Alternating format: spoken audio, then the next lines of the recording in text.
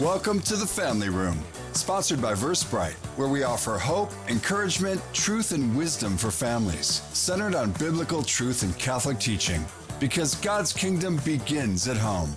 Now welcome your hosts, Mari, John, and Craig, here on AM 1160 The Quest, your Atlanta Catholic radio. Good morning, everybody. Welcome to the Family Room. I'm John Gordon. I'm here with co-hosts Mari Cleveland and Craig Wiesmeyer. Good morning. Good morning, John. This morning, we are going to take some time to talk to Dr. Bill Thierfelder. Dr. Thierfelder is the president of Belmont Abbey College. Belmont Abbey is a Benedictine liberal arts college founded in 1876, and it's about 10 miles from my old stomping ground, Charlotte, North Carolina. Belmont Abbey is ranked number 4 in the South by U.S. News and World Report for best undergraduate teaching. Dr. Thierfelder is in his 18th year as president of Belmont Abbey College, and prior to that, he successfully led several sports medicine programs, law, and sports business corporations, and he's a licensed psychologist, and he's received his master's and doctoral degrees in sports psychology and human movement from Boston University. He's a former track and field national champion and a record holder, 2-time All-American from the University of Maryland, and an NCAA Division I coach. He's an inductee in the Sports Faith International Hall of Fame that includes world-class athletes, coaches, and team owners such as George Papa Bear Hallis, one of my favorites as a Chicagoan, Vince Lombardi, Brian Piccolo, another Chicago Bear. I would argue that Dr. Thierfelder is in very good company there. He's the author of Less Than a Minute to Go, one of Barbara's favorite books, and The Secret to World-Class Performance in Sports, Business, and Everyday Life. And that foreword was actually written by Coach Mike Krzyzewski, so another great sports Catholic. Dr. Thierfelder, thanks for being with us this morning. And if you're good with it, we're just going to say Dr. Bill, because you can see I've been gifted with a special sort of stutter here. So. Well, John, thanks so much for having me on the show. And you can imagine what first grade was like for me. I don't know if you remember those little bubble things you had to fill out, you know? That's right. I had an anxiety attack just trying to fill out my name. Everybody else was done. I still am halfway through. We're grateful for that. We're going to say Dr. Bill. And Dr. Bill, actually, before we get kicked off here, one of our traditions in the Family Room is just to start our shows with a prayer. So, Mari, would you take us into things with a prayer, please? Sure, I would be glad to. So, Dr. Bill, we are glad to have you with us and glad to have you start with praying with us, too. So, as we pray in the name of the Father, and the Son, and the Holy Spirit. Amen. Amen. Heavenly Father, this morning we praise you as we always do. You are our Abba Father. You are the one who is our all in all, and we thank you for that. Lord, we thank you for the Family Room. We thank you for all of our listeners out there. And we thank you especially this morning for Dr. Bill, for his many years of experience and all of the wisdom that he has that he's going to share with us this morning. We just ask you to bless our conversations and bless all of our words and our thoughts this morning as we continue to provide hope and wisdom to all of the families and all of the marriages out there. It's in your Son's precious and holy name that we pray. And we also ask St. Pope John Paul II, pray for us. In the name of the Father, and the Son, and the Holy Spirit. Amen. Amen. Dr. Bill, before we get into like the heavy-duty things, I would love it if you would share how you actually became president of Belmont Abbey College. I remember the first time I heard that story, and I was like, we spoke earlier, we're going with the Holy Spirit. Tell us that story. I think it's great. Sure. I'll just premise it by saying that, I am nothing, I know nothing, I have nothing. And some people say, well, is that low self-esteem? And I said, no, just in reality, if I'm standing next to God, I'm not bragging about anything, right? So I'll share the story with you, but it's one of those ones where my whole entire life, you could not follow it. I mean, God keeps putting me in places that on paper I have no business being, but somehow he puts me there. So I was president of a company up in Pennsylvania with my wife, and at the time we had 8 children. We now have 10, but we had 8 at the time, and we were living in Hershey, Pennsylvania. We had a great life, great parish. We loved where we lived. We had great friendships. It was all just wonderful. I'm president of a company. I mean, we have what more could you say, right? Well, I'm reading the National Catholic Register, and on the left-hand side of the paper, I'm reading this article. And out of the corner of my eye, I caught the word Benedictine, and I've always had an affinity for St. Benedict. I won't go into that right now, but I've always had an affinity for St. Benedict, so I looked over to see what it was. And as I looked over, I saw it was part of an ad for the president of Belmont Abbey College. And I have to tell you, I never heard of Belmont Abbey College before. So I don't know why I didn't go back to reading the article, but for some reason I kept reading the ad. And at the end of the ad, I did something I never did before. I cut it out.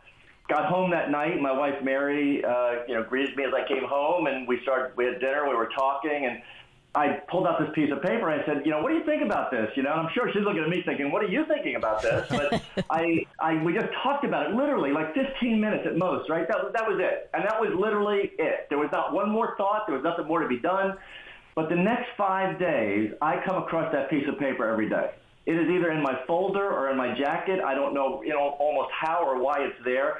But on the 5th day, I'm at work. It's about 2 o'clock in the afternoon. It's a Tuesday. I feel compelled to call up the phone number on it. And there's no name on it. There's just this phone number. So I call up the phone number, and this guy answers the phone. The first thing I say to him is, I say, look, you might think I'm crazy. I'm not looking for a job, but could you tell me more about this? Well, after 45 minutes, the guy says to me, I think you're the person for the job. Now, I have to tell you, I'm from the Bronx, New York. Cons and hustles happen really fast. I figured I was going to be giving this guy a credit card in about 5 minutes. Like you two could be a college president. And I was really taken aback because this guy never met me before, and he's saying I should be the president of the college.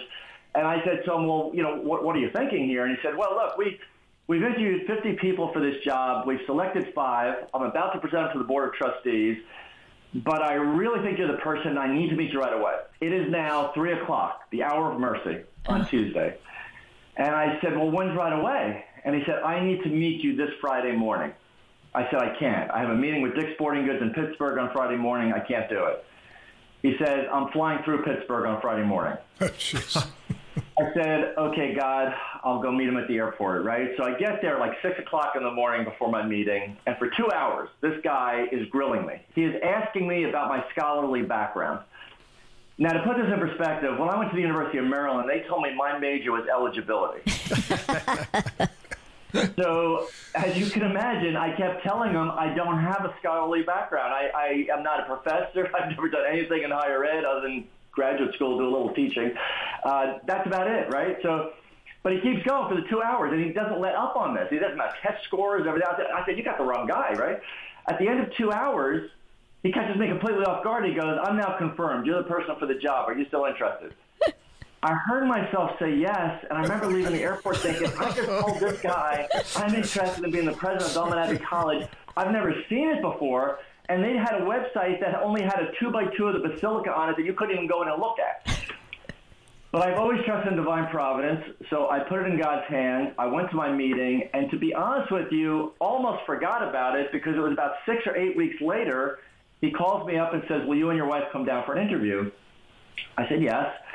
And my wife and I, when we drove up for the first time, I don't know whether we were expecting swampland or something, but it was beautiful. And it was this, beautiful brick Gothic, basilica and buildings. And I don't know, we both kind of took a breath. We're like, oh, I mean, we were just, we seemed to, I guess, love it right away. And so before we met anybody, we pulled in front of the basilica, and we went in, and nobody was there. Nobody saw us. Nobody even knew we were there yet. And we went to the front pew, and we kneeled down, and we prayed a rosary. Because I was praying for discernment. I was thinking, is this just crazy, or are we supposed to be here? And at the top of the altar in the basilica is a statue of Mary, Help of Christians, holding the Christ child. She is alive to me. And I mean that really. I'm going to share something with you. I mean, I know it's on radio. I probably shouldn't even say this on radio, but I will, because it just came to me to say it. The Holy Spirit leads here, Dr. Bill. It's good. I don't know what you're going to think of me, and I don't think anything of this personally, in a sense. I know you're wondering, what is he going to say? When I look up at the Blessed Mother, I see her mouth moving. She is speaking. I can't hear her, but I see her mouth always moving whenever I look up at her. After probably, this is now, I'll finish my story in a second, but, after probably a year of seeing this, one day it came into my mind, I didn't say it out loud, was the question came into my head that I asked her. I said, what are you saying? And what immediately came to me, and this is not some voices I'm hearing, but just what immediately came to me is, I am whispering all the intentions of the world into his ear. So when I say, when we first got there, that Mary Help of Christians is alive, I mean, she was alive to me. and to my wife, Mary, because I will just tell you right now, if Mary didn't have the same sense of we are called to be here, I wouldn't be here. Right. We are one. I'm not doing anything she doesn't feel very strongly that we should be doing. We decide these kind of things together. So we had such a sense of peace praying there. And then we went to meetings with Board of Trustees, and we met faculty and students and so forth. And long story short, a week later, I came back to accept the job, and Abbey Placid is driving me back to the airport. And as he's driving, I said to him, by the way, how many people applied from the National Catholic Register ad? He doesn't say anything to me. He holds up just one finger. I was the only one that applied from that ad. So I am here now in my 18th year, and the call is exponentially stronger today than it was the day I arrived. And I know that I'm supposed to be here until God closes the door, meaning the Board of Trustees says, hey, Bill, thanks so much. It's been great, but, time for you to go. Wow. That's a great story. Thanks for sharing that. Thank you very much. Yeah, that is amazing. And it is always so wonderful to listen to hear how people heard the Holy Spirit, were pushed by the Holy Spirit. I think when you opened your mouth at the airport and said yes, it was basically the Holy Spirit, right? Just saying that. Yes. Yes, it was. Because again, how I would become a college president, God has a good sense of humor. Yeah, and obviously he knew what he was doing since it's been 18 years, and you're still there, and Belmont Abbey College is thriving. So many good things, yep. That is wonderful. So in addition to Belmont Abbey thriving, it sounds like your family has been thriving as well. You are the parent of 10 children. Obviously, our listeners want to hear about your experience in being president, but they also have the other reason we have the show is to offer hope and wisdom and encouragement to marriages and families. So we would love to hear a little bit more about that side of your life as well. So with your wife, Mary, as you said, you have 10 children. Can you tell us some things that you guys have done? Obviously, you've let your own life be led by the Holy Spirit and the power of intercessions of Mary and things like that.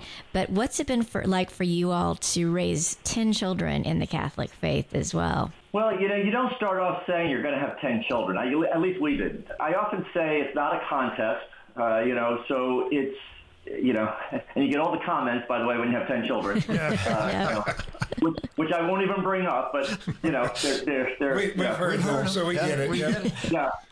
So I start off with this, and by the way, I'm a psychologist. Maybe you mentioned that, but I only say that to you because I've done marriage counseling in my past life. One thing that I think sometimes is not clear is that you are not going to have a good marriage if you don't come first and foremost to your relationship with God. And in our case, we believe Jesus Christ, second person of the Trinity, actually really God. If you do not have that sense, and I'm not saying you have to be some theologian or you have to be a saint necessarily, although we're all called to it, but just the fact that you acknowledge that God exists, I am not he, and I am called to do something with my life that he's given me. He's put me here for a purpose and a reason. If two people come together in marriage and that's the premise, you're going to probably have a really good marriage to start with. And then the understanding of marriage is that literally the two do become one. It is not a business partnership. It is not a 50-50 relationship. It is a 100-100 relationship, meaning I give all to Mary, my wife. I don't ask for anything in return. I'm not giving her my 100 because I'm looking for anything in return. I made this decision. That's why it's really unfortunate that some people could actually believe that somehow they're in marriage and they'll say, oh, I couldn't help it. I fell in love with someone else. It's like, what? Of course you could help it. In other words, you could love 1 million people. What you're saying in marriage is that I'm choosing to love you, and I'm only going to love you, and I'm making that conscious decision. I'm making that commitment. I'm placing my will behind that to say, come good, come bad, come whatever it may be, I am promising you that I will love you always with all that I have. Now, if you find somebody else that wants that same thing for you, wow. Mm-hmm. I mean, you have a marriage made in heaven, and I will tell you, I have that marriage. I mean, I am so blessed. My wife is a saint. Literally, I will pray for her cause someday if she goes before me.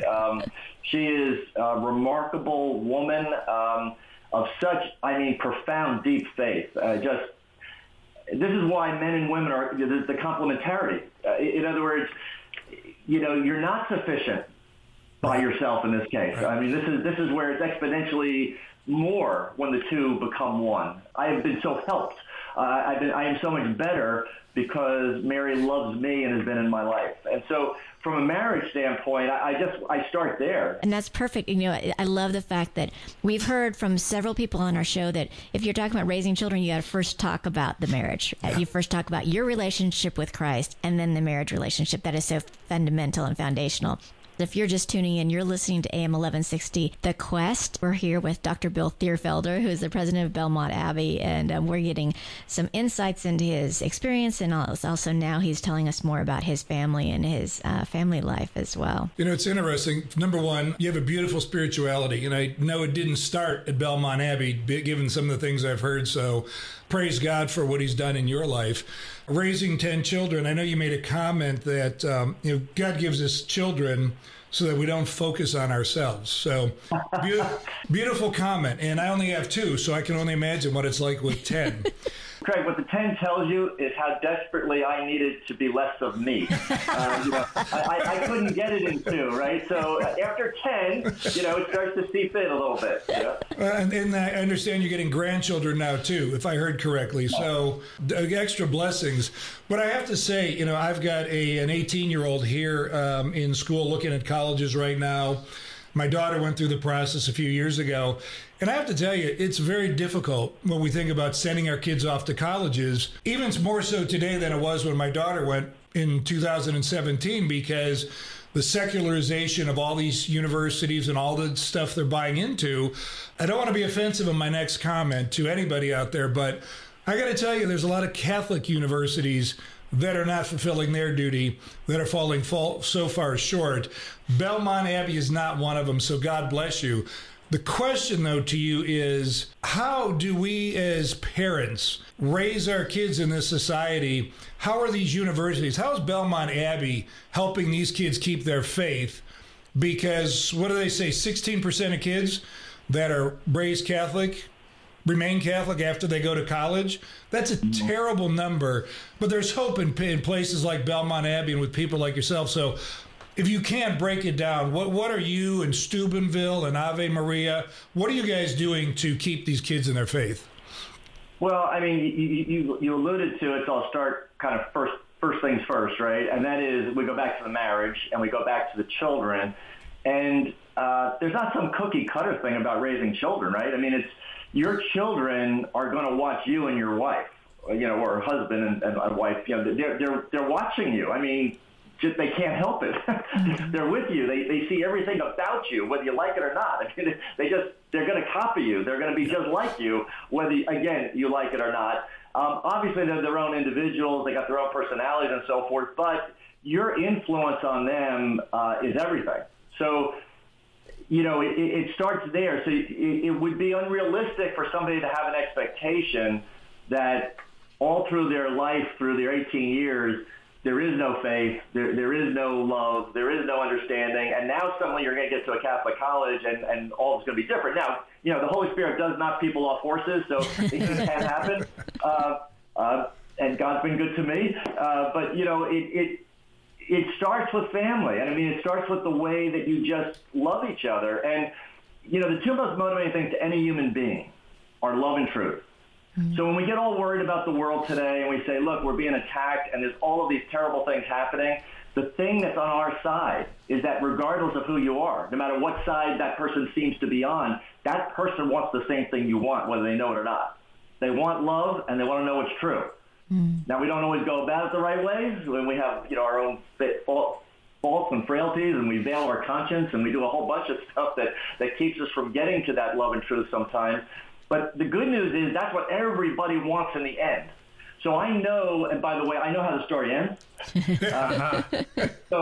So I know where we're all going, and I know how it all ends. And the in-between part's the only part we're not clear about, right, for each of us. We don't know what size that cross might be. We don't know exactly how rough the wood is, how much it weighs, but it's going to be there. And the question is, what do you do with that? Like, how do you deal with sacrifice in your life? And So this is part of your upbringing. This is part of the relationship that you have with each other. I mean, my children love each other. You know, sometimes, and I know that's not always. I know some families have very adversarial relationships with children and so forth. We don't. I mean, my children love each other. They are so happy when somebody else does something. You know, I mean, when they were little, you know, someone could have made a great catch out in the yard, and the first thing in the house isn't that, you know, whoever it was making the catch telling me what a great catch. It's the other ones coming in and said, you should have seen the catch that Luke made today, man. It was just awesome. You know, it just this. But I will tell you, I think what that came from is just their sense of how much Mary and I love each other and how much we love them. And they want to do the same. They want to do the same for us, and they want to do the same for each other. So now you come to college. And you're right. College is an interesting time because you are truly moving on to independence. I mean, you are now kind of leaving your home, and hopefully you're learning what it means to be an adult, and your formation and your faith is hopefully going to deepen. And hopefully the seeds are planted here that will be with you for the rest of your life. You don't do that by lecturing people. You do that by loving people. And love is an act. I mean, we can use a word to describe what it is, but it's when you welcome each person here as Jesus Christ, in persona Christi, and just through your actions and how you treat people and how you love them, that's how you reach people. That's how you change hearts and minds and souls. So, Dr. Bill, I was going to ask a question, and I really think you just answered it. So I'm just going to say something and let you respond to that, because I get, I mean, you talk about the family, it starts in the family. My biggest concern, or a big concern that I've had, is there's families who want to raise children and do a good job, and they're steeped in their faith.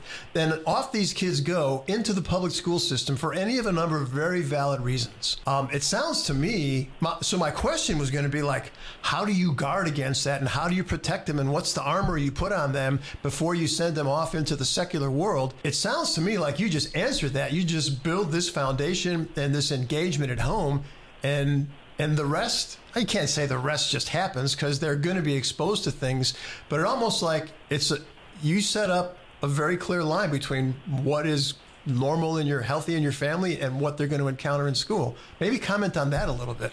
Yeah, it's, you know, to your point, you can't shield people from the world. Right.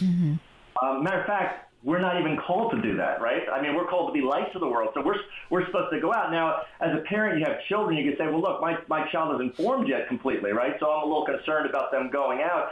I'll start with this. I mean, we have the deepest discussions about everything in our house. I mean, we go deep, and we talk about real stuff. I'll also tell you, just as maybe the psychologist in me in some ways, if you're ever saying something and you see a reaction on a face that doesn't match what you're saying, don't keep going. Stop right there and just say, I must not have said that. I must have said that, you know, the wrong way. Or I must have. What did you get out of what I just said? Because there's no point in going on that moment. That person's already registered something that is in either disagreement or whatever, some emotion. Better to deal with it right that moment when it's there, then it's gone. Now we can kind of move on.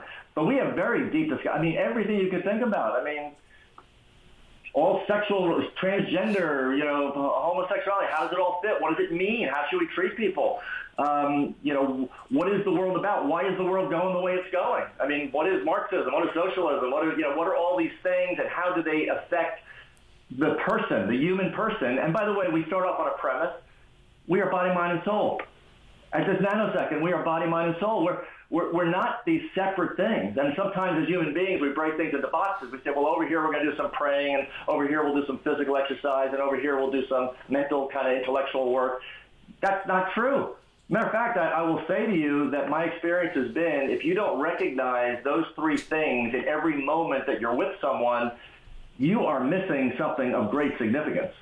If you leave out a soul in public school, think of the craziness of that. The soul, which is the lasting part of you, which is the eternal part of you, right, we're not even going to address, as if it doesn't exist. Either it exists or it doesn't exist. There's no in between. Now, you could say to me, I don't believe in God. Okay, then we can have that discussion. But the point is, if God exists, actually, truly, really exists, it doesn't really matter what you think. It doesn't matter whether you believe or don't believe. That doesn't change God existing if he truly does exist. Mm-hmm. It sounds so very simple as you say that. I guess it's not complex. It's not complex. Hard to do. It's hard. It's really simple. It's hard to do. Yeah, it sounds. Yeah, Craig. Once again, work in the faith place, right? This is very simple. It's not hard. It's interesting because we've had a lot of these discussions, and it's like, what do you do with all of the various discussions that are going on out there? And I think you hit the nail on the head. Love like Christ did. It's about as simple as it gets. Love like Christ did. And, if you read about the North American martyrs, one of the comments was, we love these Indians like they're our brothers. Wasn't, let's look at the difference. We're going to convert them. We're going to tell them all these things. It was like, we're going to love them like Christ loves them. Right. It's simple. Yeah. It is. And, there's been many issues regarding, racism and, all kinds of social, troubles that our society is trying to wrestle with and deal with. And what I've said here is that let's base any discussion we have on three premises. The first one is that we are made in the image and likeness of God, and therefore we're deserving of human dignity. So if that's not true, then tell me why racism is wrong. If it's not based on the fact we are made by God and that is why we're deserving of human dignity, because otherwise you're just down to power, raw power, and whoever has it can just decide whatever is going to be, quote, true. So that's the first. The second is that we seek objective truth. And upon finding it, we live in response to it. And the third is that we're called to love God with all our heart, mind, soul, and strength, and to love our neighbor as Christ loved us. Let's start from those three, because we don't need a whole new lexicon. We don't need new words. Sin has been around for as long as man has been alive, right? So we already know what these things are, and we already know how to deal with them. We don't need to. And by the way, the reason there is a new lexicon and the reason all these new words are coming about in phrases is because there's a denial that God exists. Mm-hmm. And if God doesn't exist, we got to come up with a whole bunch of new words to describe it. 100%. Yep. That's perfect. We're going to take a little break, and then we'll be back with Dr. Bill Thierfelder, the president of Belmont Abbey College. We'll be right back in the family room, sponsored by VerseBrite, right after this. In today's world, cybersecurity is critical for your business. Award-winning VerseBrite provides solutions to protect your company from hackers. For protection now, see VerseBrite.com. That's VERSprite.com. The Quest thanks VerseBrite for their support. This is Father Michael Silloway from Christ our King and Savior Catholic Church in Greensboro, Georgia. And the Sushi Pay prayer of St. Ignatius of Loyola is one of my favorites. Please join me in praying it. In the name of the Father, and of the Son, and of the Holy Spirit. Take, Lord, and receive all my liberty, my memory, my understanding, and my entire will, all I have and call my own. You have given all to me. To you, Lord, I return it. Everything is yours. Do with it what you will. Give me only your love and your grace, and that will be enough for me. Amen. The Quest presents Pro-Life Minutes. Life is precious, as it was given to us as a gift from God. He has a plan for every created life, even those conceived in the violent crime of rape. Legislation that protects every life is required because God's gift is to be respected, cherished, and protected. No value is given to the baby's life when abortion is allowed in cases of rape. Pro-life advocate Rebecca Kiesling was conceived in rape and had this to say, "I am my mother's child. I honor her and bring her healing. Today we are both thankful we were protected from the horror of abortion." Every life, no matter how it was created, is a human being worthy of life and deserves protection. Stand behind legislation with no exceptions. Let's show the world that every life matters by speaking up for life at every opportunity.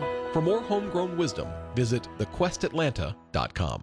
This is Dr. David Anders, host of Call to Communion. You know, Catholic radio made a huge difference in my journey to the Catholic Church. I had pretty much read everything I could read and answered all the questions for myself I could answer, but I needed some real-life, breathing Catholics to talk to, and I stumbled across Catholic radio in my car and found people who'd walked the journey before me. I started calling them up and asking them questions, and they were there for me when I needed them, and they kind of helped me across some of those last hurdles between me and full inclusion in the Catholic Church. There are cities that have very few Catholics. There's some that have all kinds of Catholics. And yet, still, the guy next door to you, you can't assume he knows anybody who's Catholic. Catholic radio, for a lot of people, is literally the only Catholics they know. I believe your support of your Catholic radio station can make an eternal difference in the life of an individual, a family, and in society. So support Catholic radio. To donate, log on to thequestatlanta.com. Hi, I'm John Cresani, and I belong to St. Peter Chanel Catholic Church in Roswell. And you're listening to AM 1160 The Quest, your Atlantic Catholic radio. Welcome back to the Family Room with Maury, John, and Craig, sponsored by Versprite on AM 1160 The Quest. Welcome back, listeners, to the Family Room. We are so glad you are joining us, and we are here with Dr. Bill Thierfelder, who is the president of Belmont Abbey College. And as regular listeners to the show know, we always ask our guests a question, since this is called the Family Room. What, Dr. Bill, is one of your favorite memories in your family room? Well, I'm going to put a real spin on this and a twist for you. Of course. and the twist on this is family room itself. You would think that with 10 children, 12 people, the apostles, right? 12 people, that you would need a compound of some kind, for that many people. Well, this has always been an amazing phenomenon to me. So when you talk about the family room, whatever room we go into, like Mary and I could walk into a room, within 5 or 10 minutes, all 10 children will be in that room. So our family room is movable. We could live in a tent and be happy because we'd all be there. I mean, when we lived in Hershey, people sometimes looked in horror at us. I had 8 children. Mary and I, 8 children, right? We lived in a 3-bedroom townhouse. Wow. That had about 2,200 square feet. Wow. Of space. And we were so happy. I mean, we'd still be happy there now. But people would look at us like, are you crazy? I mean, how could you have we got bunk beds, we got everybody, we all love each other. Like, we're all together. This is a good thing, right? Well, it's not good, actually, for man to be alone, right? Yeah. I mean, it is not a good thing for us to all be wandering around in our isolated rooms, and especially today with all the technology. Right. I could share a story to you about real presence, too, that, we'll see where you go. But so I put a twist on it. I would just say to you, every room is our family room. And so we've had, great times and great memories. I mean, even as recently as last night, we'll finish dinner. And you go through, by the way, ages and stages and families, right? Yep. Because you have 10 children. So at one point, literally all 10 pretty much are in the house at the same time. And then eventually, they get older, they move on. Some get married, some are in college and so forth. So you have less and less at home. So now, there's 4 that are home right now. So after dinner, even though everybody still has work, we play cards. Like, we'll just play, rummy, or we'll play hearts, or we'll play something. It's not that the game itself is that important. It's just that we all just got together, and it was a way for us to all be together and talk. And we're all talking and joking and while we're playing the cards. But the family room is mobile. The family room is wherever the heart is and wherever you are and wherever your family is. That is beautiful. I think we need to have change to the room for the family. Yes, there you go. We have to change our title now. So before the break, you were telling us about especially the importance of the soul, receiving people and being Jesus to people. And it sounds like there at Belmont Abbey, that's exactly what you guys do when you're talking about how do you just nurture people in their soul, nurture these young students in their faith. So we would love our listeners, especially some of those listeners who are looking at sending their kids to college soon, we'd love to hear more about Belmont Abbey. Well, I mean, just the founding of it itself is one of divine providence. I mean, just how does this Catholic college end up being in the middle of the Bible Belt? I mean, I don't know if people even realize it today. We are the only Catholic college between Virginia and Florida. Wow. There is no other Catholic. When I got to North Carolina, I said, well, can you give me a list of all the Catholic high schools? And they kind of looked at me like I was crazy. And I said, what? And they said, well, there's only 2. So, I mean, I don't need a list, I guess. I can remember those. So when they arrived here, I won't go through the whole story because it might be a little bit too long, but this was divine providence to come to this land, how they got this land, 700 acres in an auction for back taxes for $10. I mean, it was unbelievable. The whole idea was to give it away to a religious order who would come here and have a community and have a school. couldn't give it away. They tried to give it to the Redemptorist Jesuits. They said, why would we go there? In North Carolina, by the way, in the beginning, when they first got here, it was estimated maybe 700 Catholics in the whole state of North Carolina, and most of them were in Wilmington. Wow. So there's only a few scattered, Irish Catholic families here working the mint. There was a gold mine here in Charlotte. And so this Father Jeremiah O'Connell rode circuit for these few scattered Catholics. He gets this land. And again, God has a good sense of humor, because the invitation eventually goes to Cardinal Gibbons, who's up in Baltimore, who then offers it to these monks, these German-speaking monks who came from Bavaria that are up in Pennsylvania, who only came here to serve the German people. There are no German people in North Carolina. There were no German-speaking people down here. But for some reason, they accepted it sight unseen. They send down one monk. As he goes through Richmond, I don't know how this happens, he picks up 2 students. They arrive here April 21st, 1876, and they start class the day they arrive. That is the beginning of Belmont Abbey. There is nothing here but 2 shacks with holes in the roof. If you come to the school today, you're going to see these beautiful brick Gothic buildings. The bricks in these buildings, the monks dug up the red clay, they formed them into bricks, they dried them in the sun, and they designed the buildings, and they put these bricks here over 145 years ago. It is unbelievable.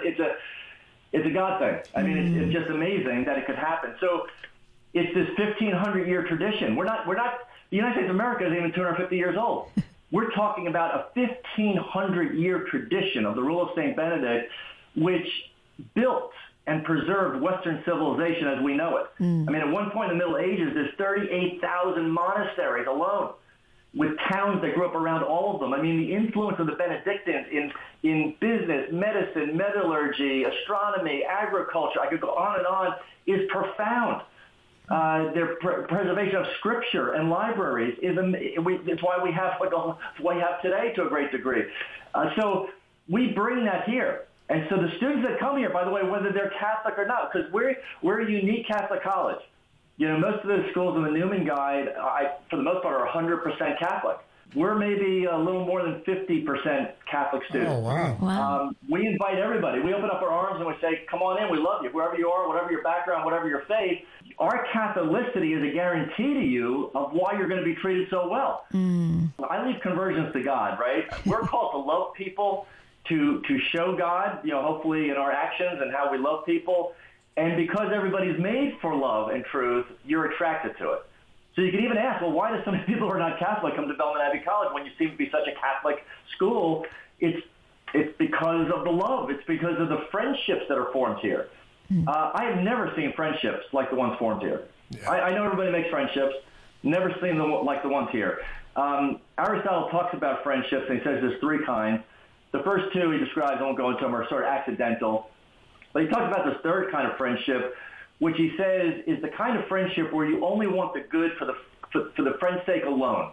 Our students leave here with 20, 25 of those kind of friends. If you had just one of those friends, you consider yourself incredibly blessed forever. And our students leave with 20, 25 of them, and a lot of them get married. I mean, it's amazing how many of our students get married when they leave. It's remarkable. The faith is deep here. I mean, we have a Hintermeyer Catholic Leadership Program. We have Focus, Fellowship of Catholic University students. We have Thomas More scholars.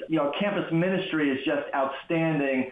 Everything we do is infused with why we do what we do. And so it's natural. It's not this artificial thing. It's not here, read this, and then you'll know. It's more like, be with us, and you'll know.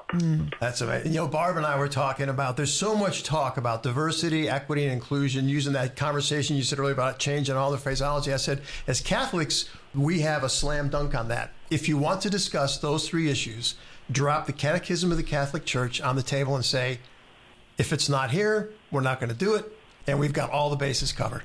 Yeah, and you just described actually the antithesis, which is this bifurcation, this splitting of everybody into some descriptor about either their gender, their race, their creed, their color. I mean, it's almost like so purposeful to make people almost against each other based on really shallow things. Again, we are made with a soul that is made for that. That's, by the way, having a child is such a miracle that God would allow Mary and I to come together in that marital embrace in such a way that with God, we would be permitted to participate in creating this soul for eternity. I mean, wow. It's like the first line in John's Gospel, right? In the beginning was the Word, and the Word was with God, and then blows your mind. And the Word was God. It's like, wow, how do I even take that in with my finite mind? How do I contemplate the infinite? This is who we are. That we're called to be together in community. And that community is saying, look, we're all different. We all have our strengths, our weaknesses, our frailties, our faults, whatever it might be. I'm not judging you by those little things. I mean, I got those things. I'm looking at your soul. I'm seeing Jesus Christ in you. And I'm then going to try to love you to the best of my ability. Yeah. That's incredible. I'm blown away right now. And listeners, you're tuned in to the Family Room on AM 1160, The Quest. And I had another question, but I'm in the middle of filling out my application to Belmont Abbey. I don't know if you take old people, but I'm going to sign up and start taking some classes. I was thinking the same thing, Greg. Well, let me just tell you, see, we're not separating this by old and young either, right? Oh, beautiful. So you're a soul fraternity. We're happy for you to be here. And you're a tall soul. Well, so what about short and tall? Because between you and I, we can start an old man's basketball team again. We could watch one. Yeah, I'm so torn up right now. That's about all I could do. But, here's what I love, too, though. You've got the deep spirituality, but you also have the athleticism that came from your background. And you wrote a book that was less than a minute to go, pulled from your background of professional sports, athletics, sports psychology. I've heard you talk about sports are not the evil one, like a lot of people are trying to make them out to be for multiple reasons.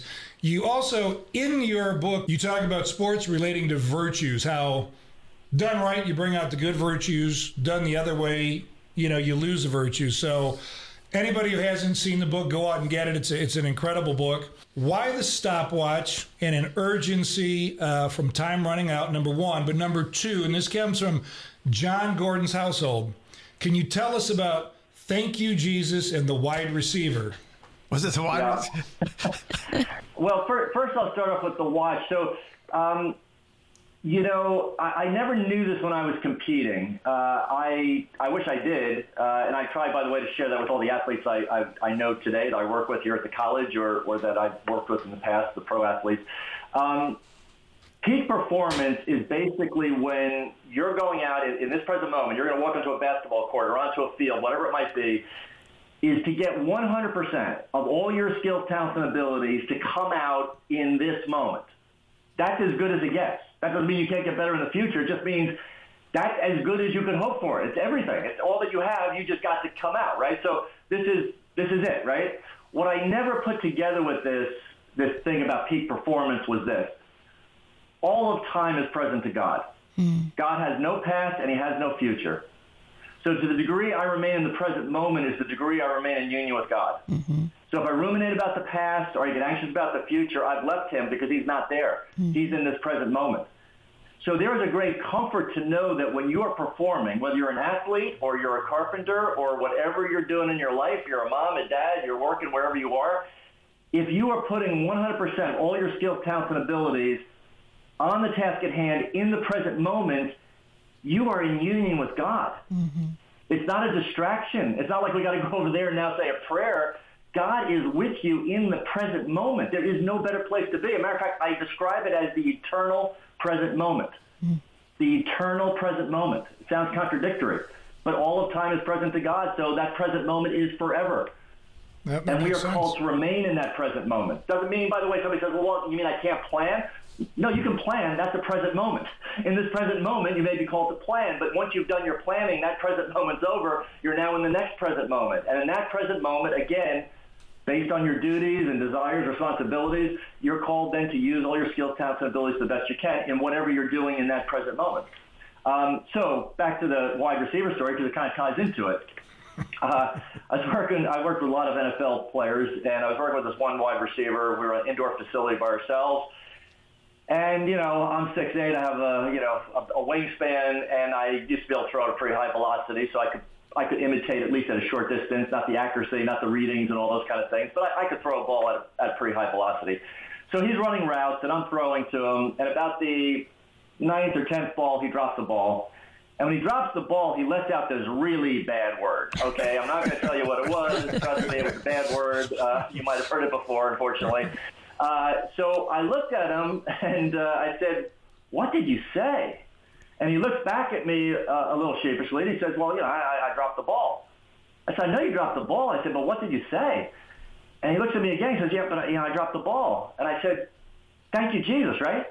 He goes, what? And I said, aren't you thankful in all things? He was a Christian athlete. I said, 1 Thessalonians 5:18, be thankful in all things. Aren't you thankful? It didn't say be thankful, just in good things. It's thankful in all things. Bang your head, thank you, Jesus. Win the lottery, thank you, Jesus. It's all thank you, Jesus, right? So he looks at me and he goes, thank you, Jesus? I said, good, come back. So he comes back, and you may be saying to me now, well, why did you do that? What does that have to do with him being a better wide receiver? I'm going to tell you. There's 2 reasons for saying thank you, Jesus, at that moment.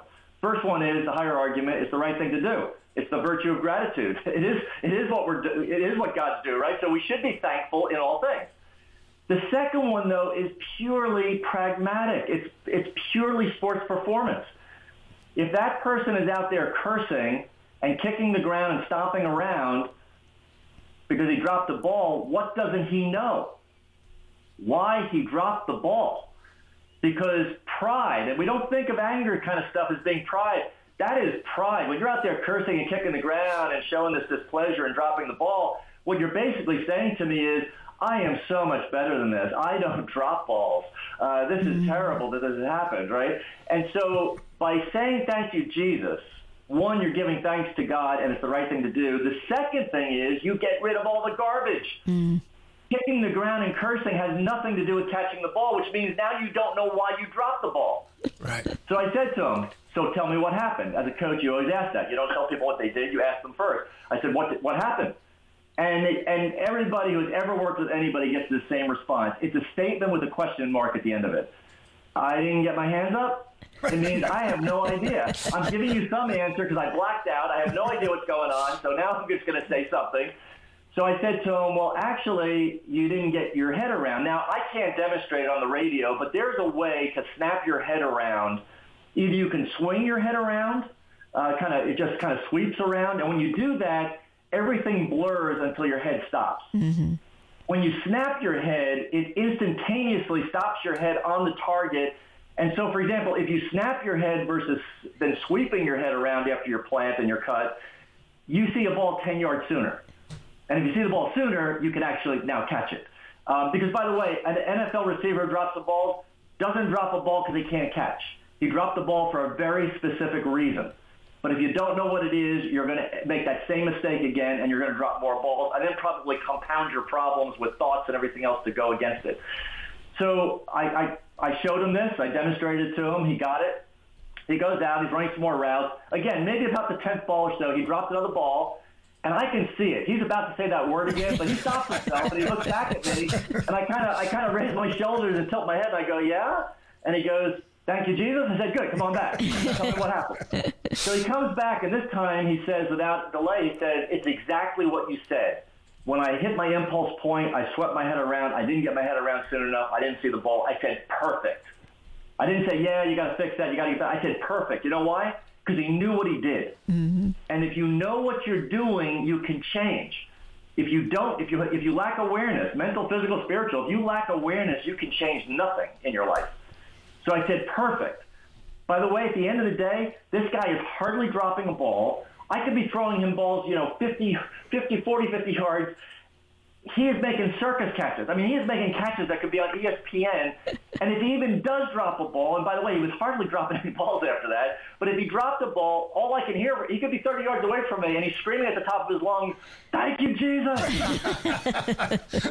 And he meant it. So now you could say, so what's that all about? Well, that day, in that session, he became a better man, physically, mentally, and spiritually. We didn't have to break out and have prayer sessions afterwards. Nothing wrong with that. But we didn't have to have a separate prayer session.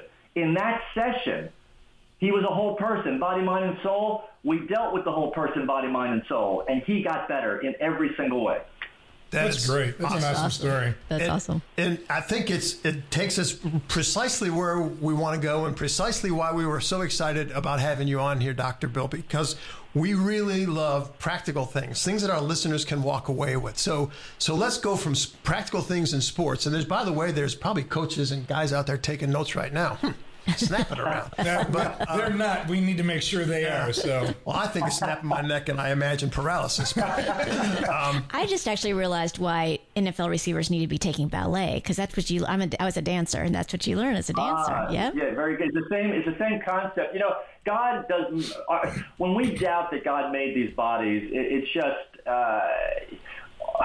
There's a phenomenon, an ocular reflex that happens, by the way. So when you snap your head, your eyes actually snap in the opposite direction at the same speed. So if you think about it, if your head's snapping that fast, your eyes would just kind of keep going. But your brain has an ocular reflex that actually brings your eyes back in line. I mean, it's just a miracle of how our bodies work. But you're right, the dancing where you'll see somebody doing pirouettes and they're snapping their head to a target so they don't get so dizzy they fall over. It's the same concept, except they're continually doing it. They just got to do that once. Yeah. you were much better, Mari. You had to do it multiple times. Thank you, Jesus. Yes, thank you, Jesus. So very practical. Let's take a minute. And by the way, can I just say one more thing? Absolutely. And this is a practical thing. I challenge anybody listening to us right now, say thank you, Jesus, no matter what happens. Spill the coffee on your lap, thank you, Jesus. Pull out into Atlanta traffic. First thing you say is, thank you, Jesus. I'm looking at a lot of people thinking right now, I know what I want to. No, you don't. You want to say thank you, Jesus. And I'm telling you, at first, it'll come a little bit, it'll take some work on your part. Don't be conscious about it, right? I guarantee you two things. If you do it, eventually it'll be almost reflexive. No matter what happens, you'll say, thank you, Jesus. And number two, you will be completely at peace. Yes. Nothing will bother you. Well, and the other thing about that, I always talk about this, is the name of Jesus. And we know from Scripture, at the name of Jesus, every knee shall bend, every head shall bow. And Satan can't stand in the place. He can't be here if we're calling on Jesus. So you're at peace because you've got Jesus with you, but you're also at peace because Satan and all his little minions have to flee every time you call on the name of Jesus. So. And I refer to sometimes, one of the greatest peak performances of all time being St. Peter walking on the water. And people say to me, whoa, that was a miracle. That's not a peak performance. But wait, let's examine it for a second. Okay, so Christ is walking across the water. He eventually, Peter says, Christ, if it's you, tell me to come to you. He says, come. Now, at that moment, Peter's free will is fully intact. He can stay in the boat. He doesn't have to get out of the boat. But he loved Christ so much and was so focused on Christ that he literally stepped out of the boat and began walking on the water. It's amazing, right? But we all know what happens. He starts walking, and suddenly he starts paying attention to the wind and the waves and the tempest, and he starts to sink, and he cries out, save me, right? And Christ saves him. Here's the point. If he had stayed focused on Christ, he would have gotten over to him and given him a big hug. Yeah. There's something to be learned about peak performance, and it's attention to detail. It's staying focused on what you're doing. So it's a lesson for all of us that, to your point, Mari, staying focused on Christ, that is where those peak performances in our life happen. Yeah, definitely. So, Dr. Bill, we've got about 2 minutes left. Can you give us just some quick advice? We talked about just busy families and just being overwhelmed. Can you get us down the road on some advice for busy families? Here's just a quick, simple one.